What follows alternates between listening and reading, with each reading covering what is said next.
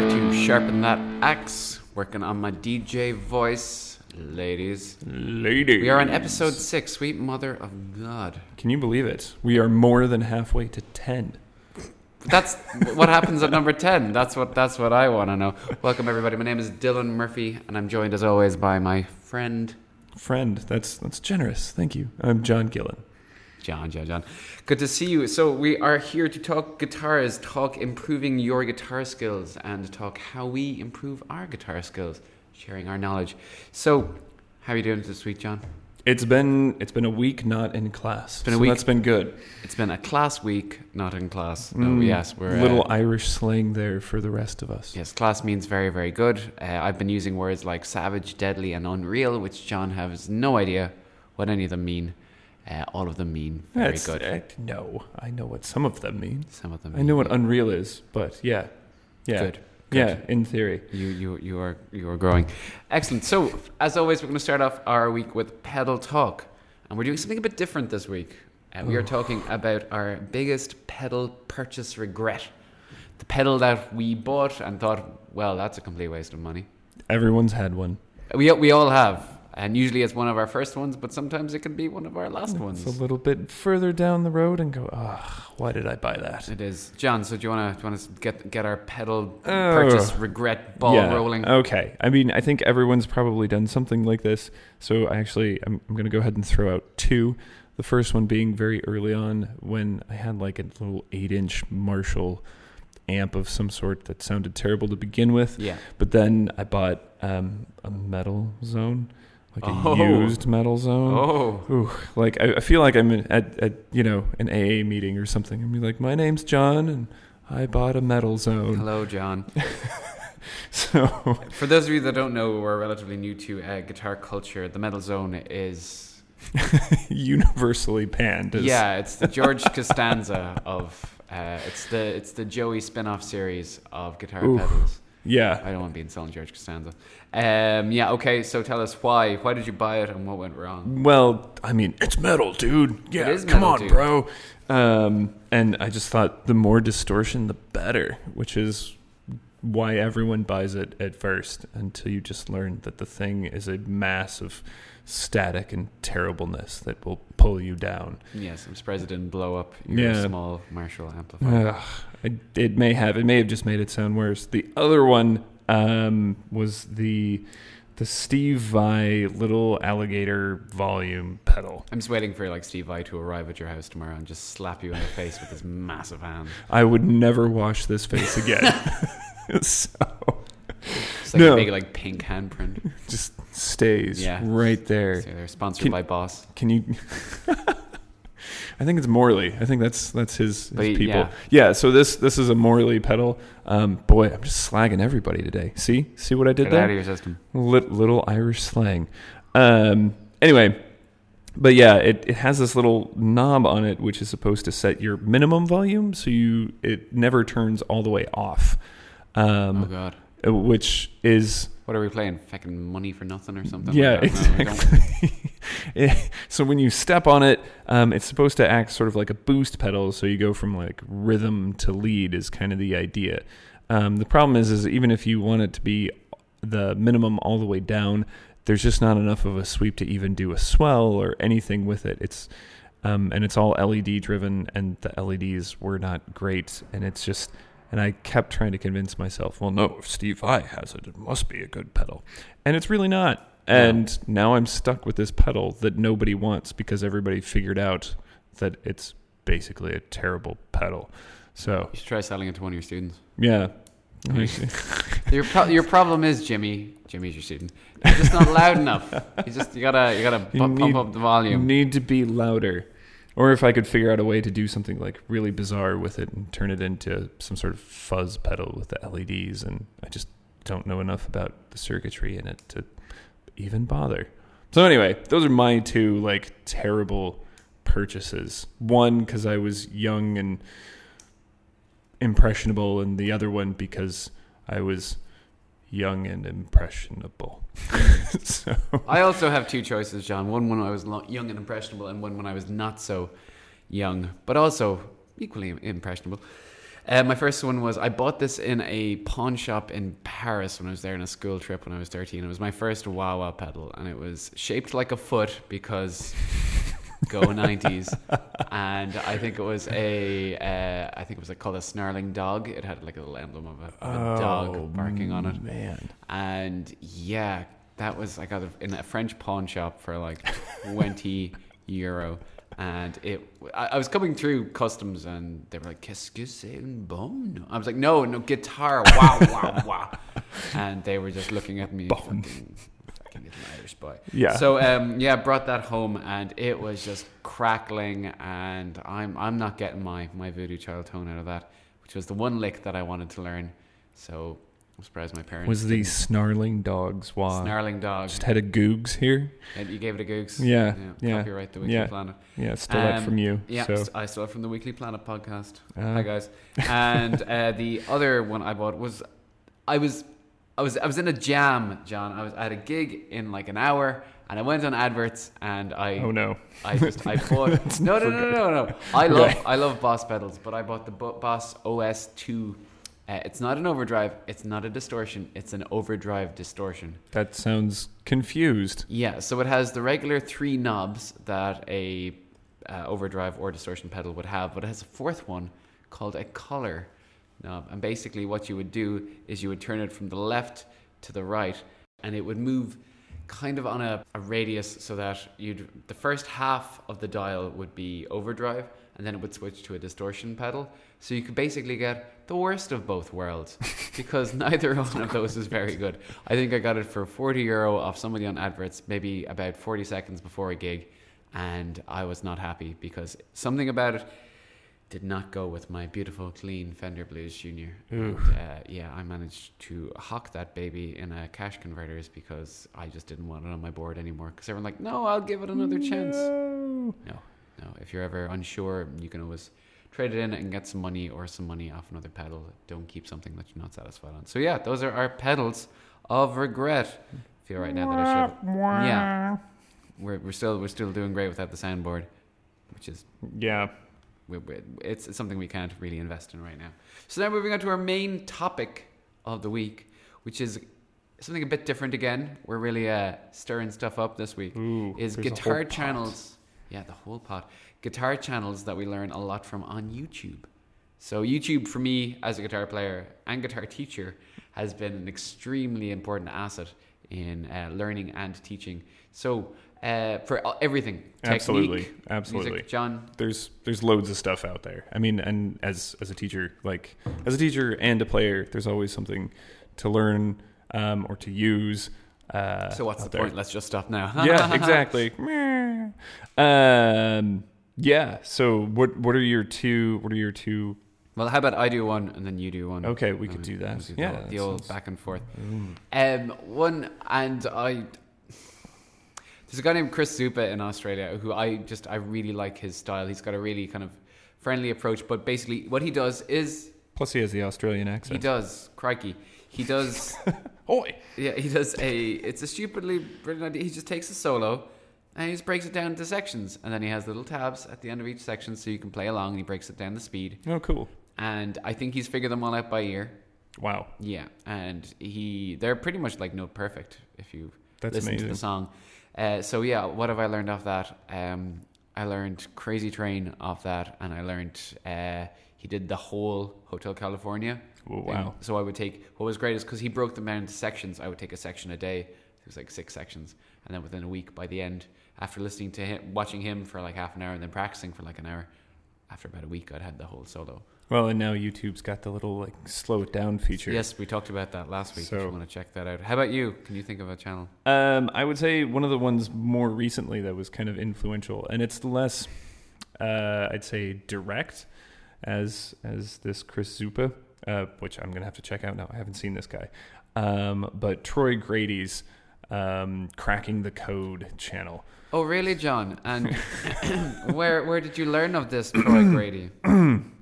Well, I arrived in this like foreign magical land called the Emerald Isle or something. It's full of leprechauns and 4-leaf clovers. And Anyway, Dylan here actually introduced me to it. He was like, "Really, you got to check it out." And then some weeks went by, and I forgot about it. And then I was like, "Really, you should check this out." And he said, "Yeah, I showed that to you like 2 weeks ago." I was like, "Oh man, this Masters is wrecking my head." That's my excuse for everything at this point. It focuses primarily on the right hand and picking technique, and he goes through a whole bunch of his own discoveries initially onto how players did these fast runs, essentially with their alternate picking, and then going on. Now he's sort of past his storytelling mode of how he figured all this stuff out. Yeah, it should be mentioned that part of his series is called Cracking the Code. Right. And it's basically like, I don't know what the production values are on it, but it's insane. He'll have the story of A.D. Shred guitar like told through these amazingly really concise and pretty illustrations that are done. Cartoons, pretty much. They're all nice little cartoons. Of all like rock gods, and every episode would be a different guitar player. And it was great. Cracking the Code by Troy Grady is a great resource to have just in building up your right hand speed. Agreed. So, on to me as well. Yeah, why don't you throw one at me? There's one, I don't know his actual name because I don't think he actually publicizes it, but there's a guy on YouTube named Samurai Guitarist. Oh, I've seen him. Yeah, he's a Canadian dude who he works in his guitar dojo. But it's all about kind of building up discipline as a guitar player. And he has really nice ideas in that he'll talk to you how to get out of writer's block, how to get a practice routine going. And one really valuable thing is how to get on at a band practice. Oh, that's great. Always important. So I like to point people in his direction. For my performance studies module last year, I included him in my Funking with Your Funk final presentation as really a guy who helped me get out of some real technique writer's block. And your last one. This guy, Yannick Gwizdala. Yeah, looking at the Google Doc. You spell his name Janek Gwizdala. Anyway. Where's he from? He's English. And he's actually a bass player. But the interesting thing Sacrilege. is... I know. Shh, don't tell anybody. He's a...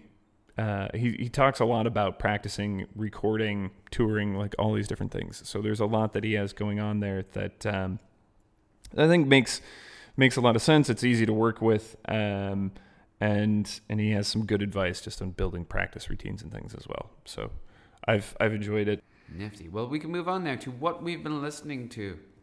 So, John, a bit of a morbid start you have for us with your what you've been listening to. Yes. So, for those of you who don't know, Alan Holdsworth passed away on April 15th. So, if you don't know who he is, you should Google him right now. Check it out. He plays funny guitars. That's all I know about. He does play funny guitars. And a lot of his music, admittedly, can be sort of difficult to listen to because it's sort of in that weird, like, 70s and 80s jazz fusion synthesizer sound, which is not for everybody, but he's a monster guitar player. He influenced everybody that you can name: Dimebag Darrell, Yngwie Malmsteen. Okay.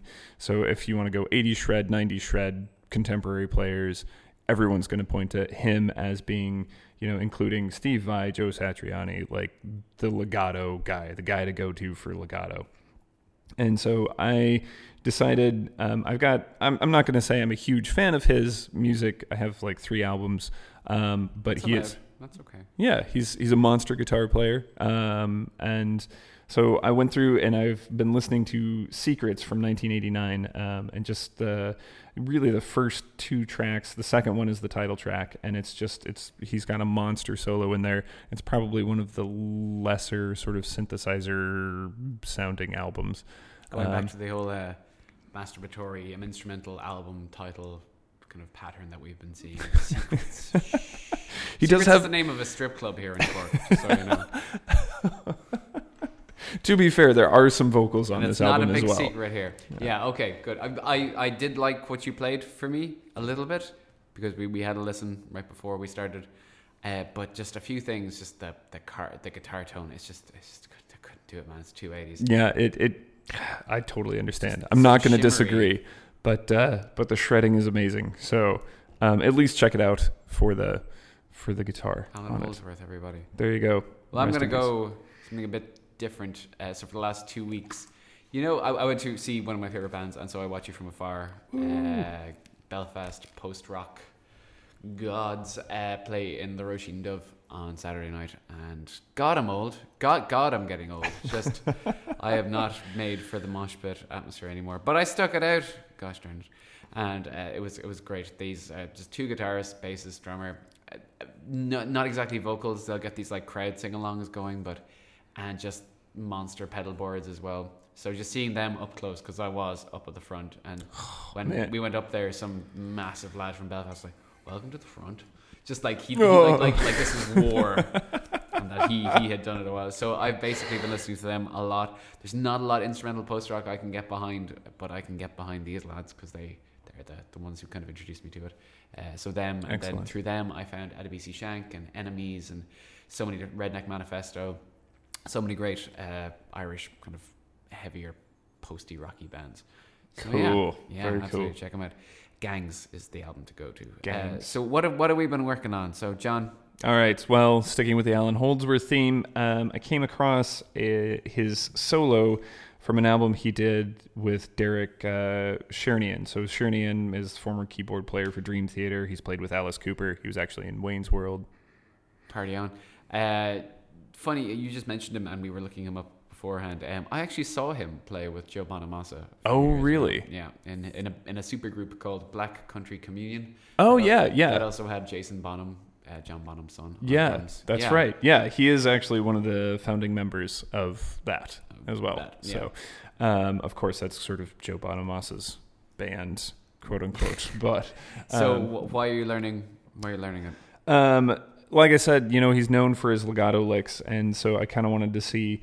Or revisit, I should say. I've learned a couple in the past, but this one in particular is interesting, and it's very stereotypical of him. There's massive stretches high up on the fretboard, you know, where you're spanning 5 frets, 6 frets, that sort of thing. You know, it's leaping between the 19th fret, and then string skipping and all these other sorts of things that he's got going on. So there's a lot going on in the solo. Big interval jumps, the whole thing. So I just figured I only took like 2 measures of it and was like, this is a cool lick. I'm going to see if I can figure out at least what's going on. But yeah, that's been the key thing. Solid picking and choosing. Yeah, exactly. Because you don't want to play this kind of music, do you? I know I don't. Yeah, not. I just, you know, take whatever you can from wherever you find something cool, and then put it into your toolbox. That's kind of my approach. Yeah, you can kind of take something from anything you find out there. I think so. Yeah, I've been. I haven't been so much. I've been taking. My practice routine has just gone to absolute hell, despite our classes not being a thing anymore. Yeah. Hallelujah. Yeah. So, like we practiced. So I actually have gone back to. Well, I went back to Limerick last weekend, and my grandmother was there, and she had 2 months worth of Guitar Techniques magazines for me. Favorite grandchild. Oh my gosh. Suck at the rest of you. So one has the headline is all the blues chords you'll ever know. So you'll ever want to know. So I'm interesting. Yeah, you think the blues, you don't think chords, but right. It's got all these really, really pretty kind of Robin Ford voicings. Oh, that makes a lot of sense. All the 7th voicings. So yeah, it's very cool. And it's just spicing things up. So that's where I'm going. Guitar Techniques, if anybody doesn't know, it is the best guitar magazine by far. Absolutely by far. I used to be a total guitar head when I was like 14, when that was all right. Yeah. But they're just, hey, you want to learn Don't Look Back in Anger? No, I don't. Give me something else, because that's all you guys publish every month. I'm slamming my hand on the desk. For those of you that can't see. Yeah, a very valuable resource is Guitar Techniques magazine, because whatever you get, and it comes with the CD, so you can learn what you hear, break it all down, using the amazing slower downer. And yeah, no, it's a good, valuable resource. Hopefully, comfy segue. Hopefully, this has been a valuable resource for you, John. Have you got anything else to say to other people? I don't think so. Other than no. I thought maybe I had something. Just no. I don't have a final. I don't have a closing quip. I should, but anyway, stay sharp, my friends. Stay sharp, my friends.